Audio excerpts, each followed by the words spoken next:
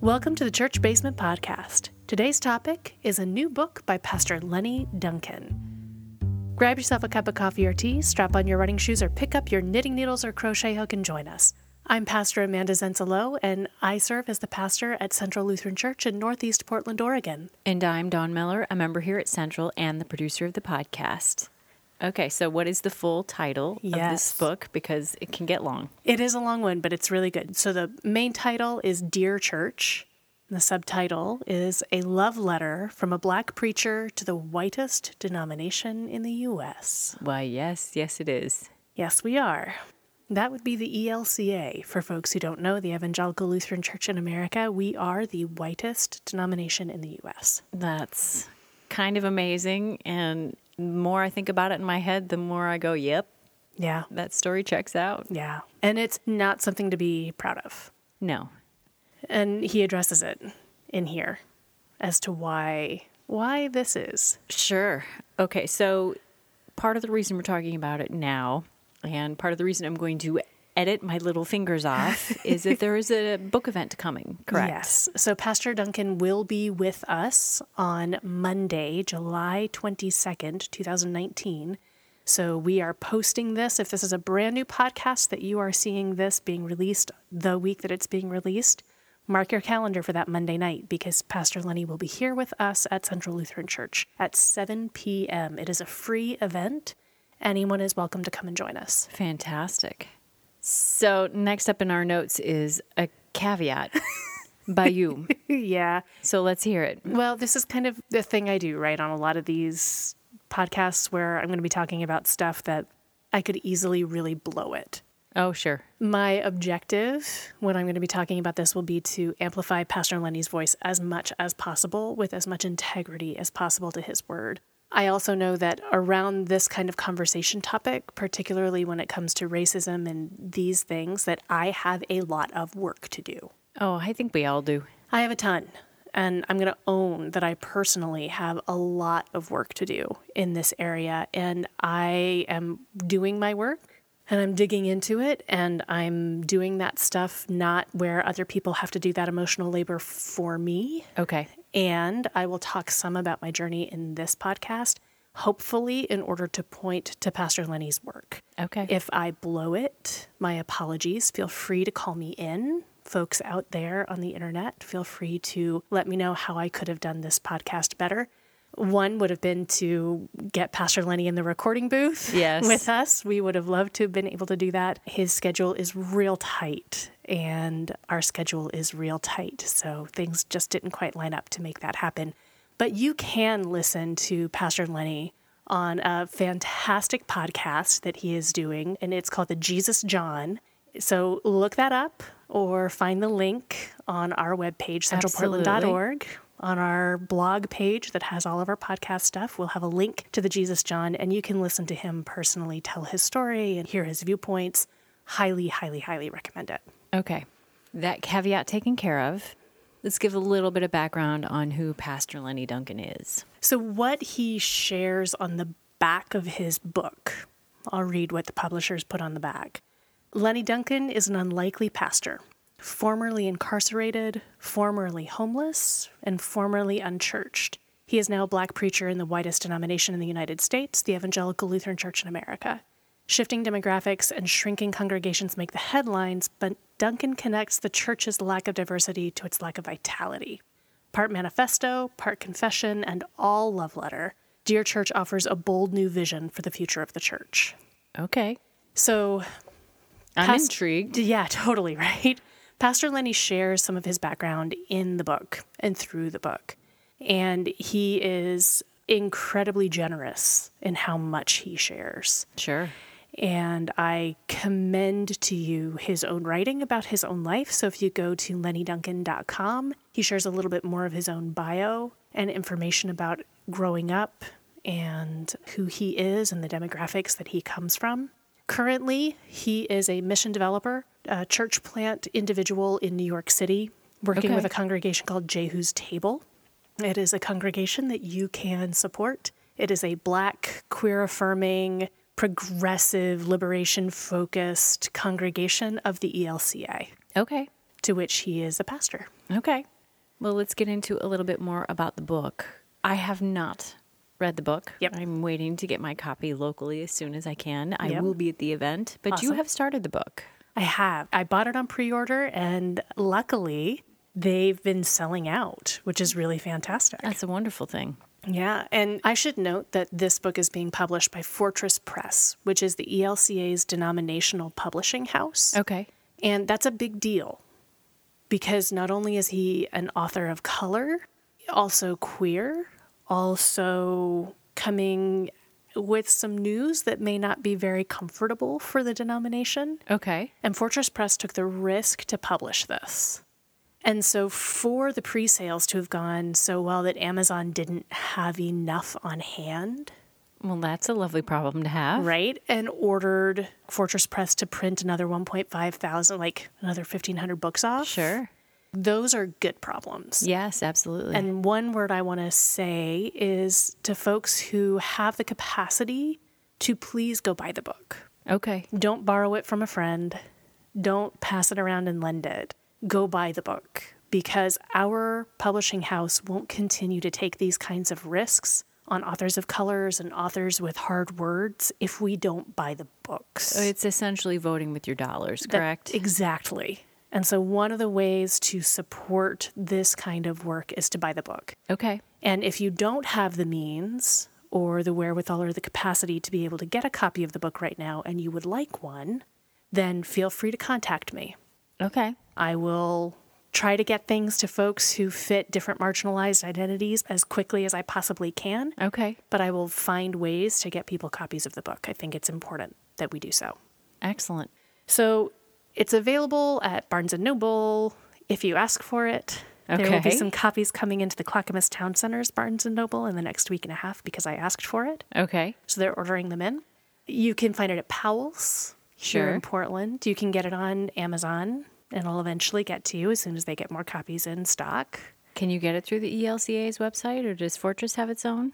I don't think that Fortress has their own, but if you go on LennyDuncan.com, he also has a couple other sources where you can get copies of it. Sure, that makes sense. Someone said iTunes has copies of it in like digital reader formats. Okay. And that kind of a thing. So you can get it digitally right away if you don't want to wait for the hard copy of the Okay. book.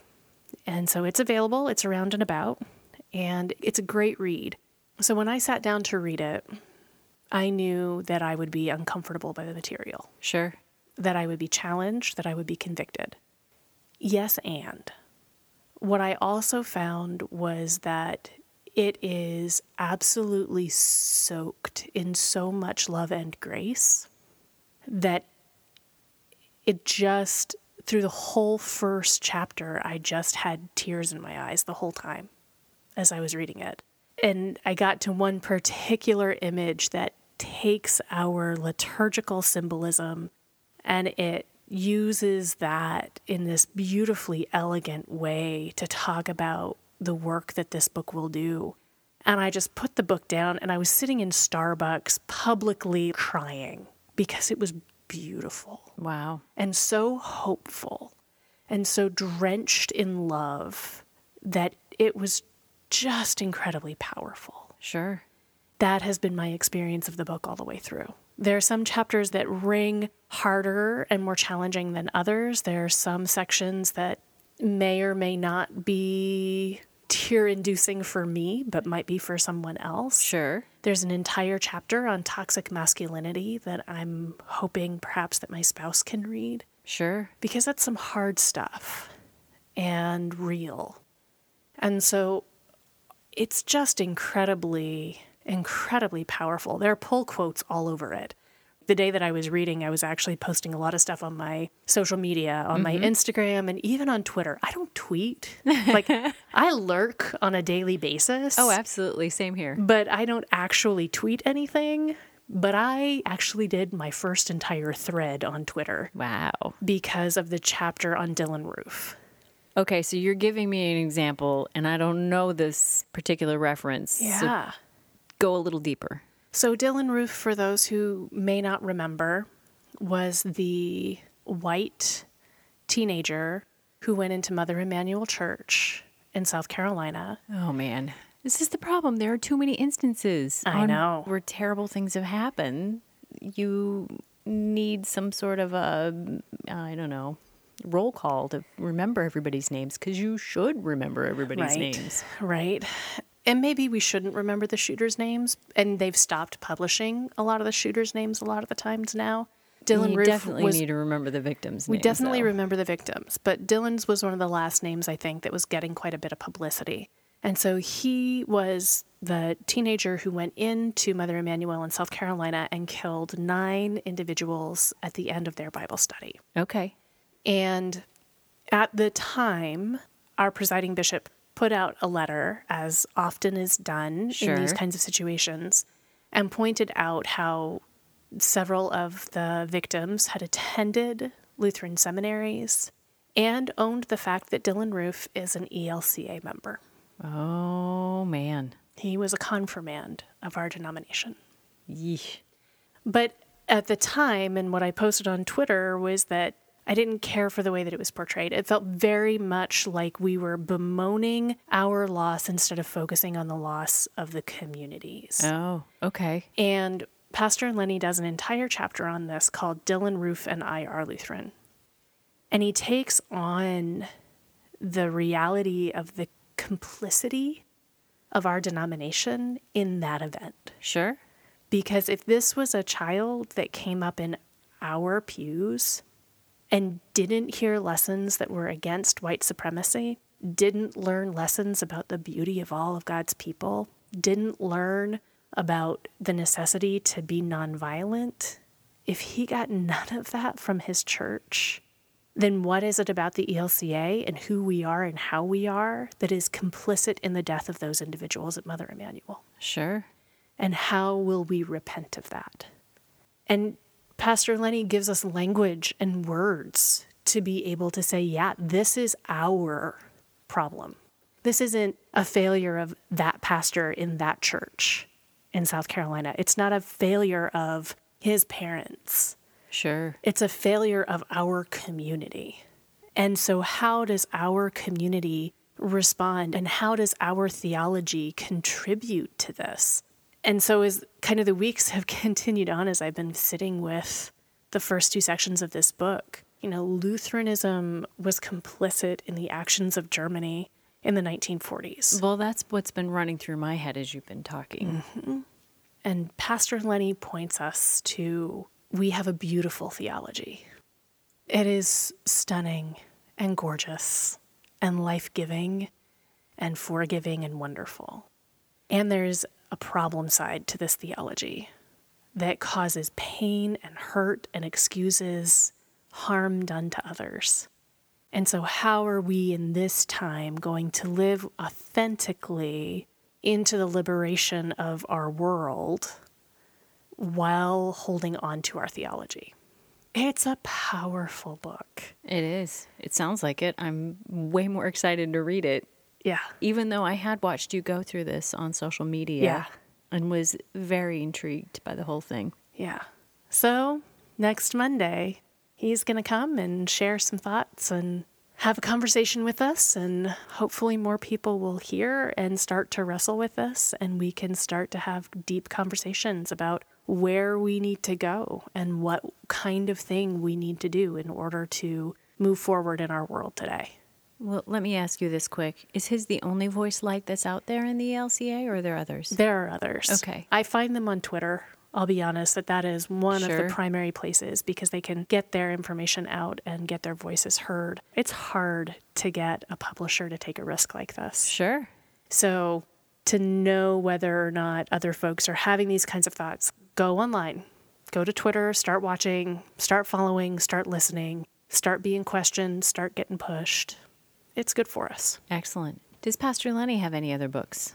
Not that I am aware of. Okay, so this is his first. This is his first from a major publisher. And then how did it come about that we have an event here at Central?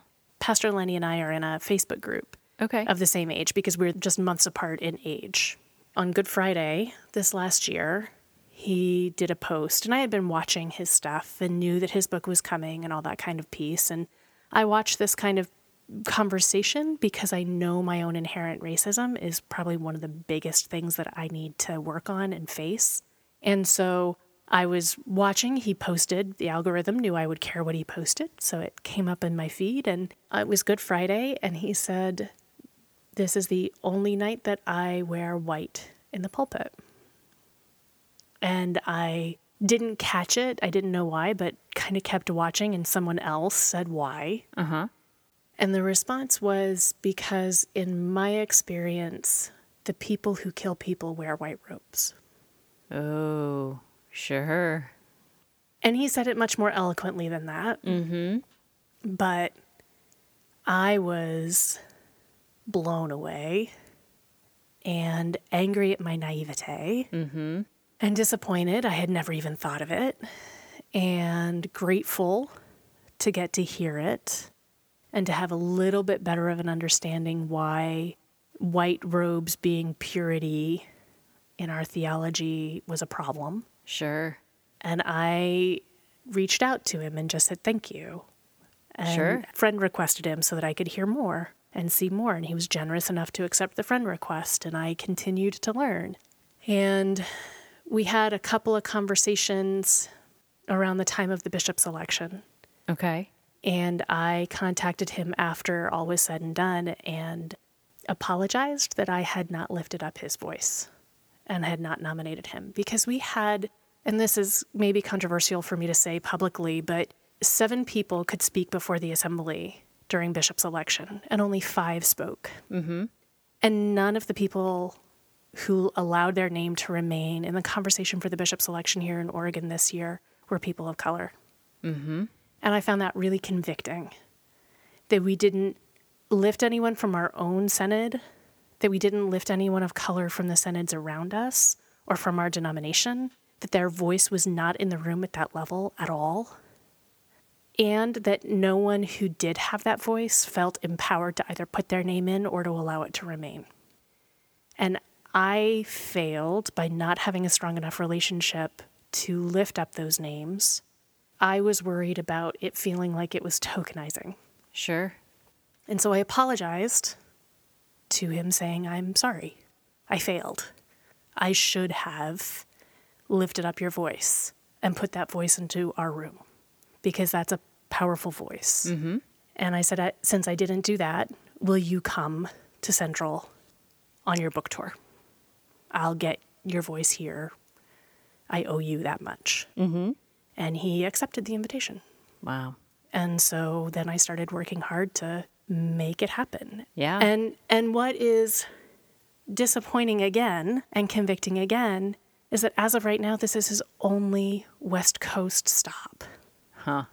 Oregon is not the whitest state in the country. Oh, but it has a very big history of racism. Exactly. And Portland is not the whitest city in the country, but our unique history around racism and Portland's unique history around the way that we have treated the Black community. Oh, yeah.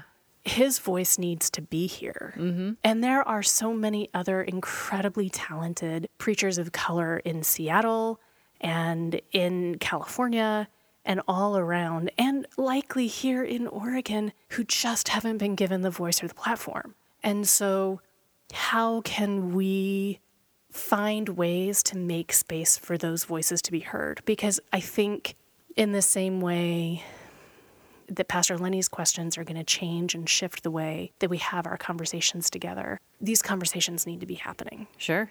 Absolutely. Excellent.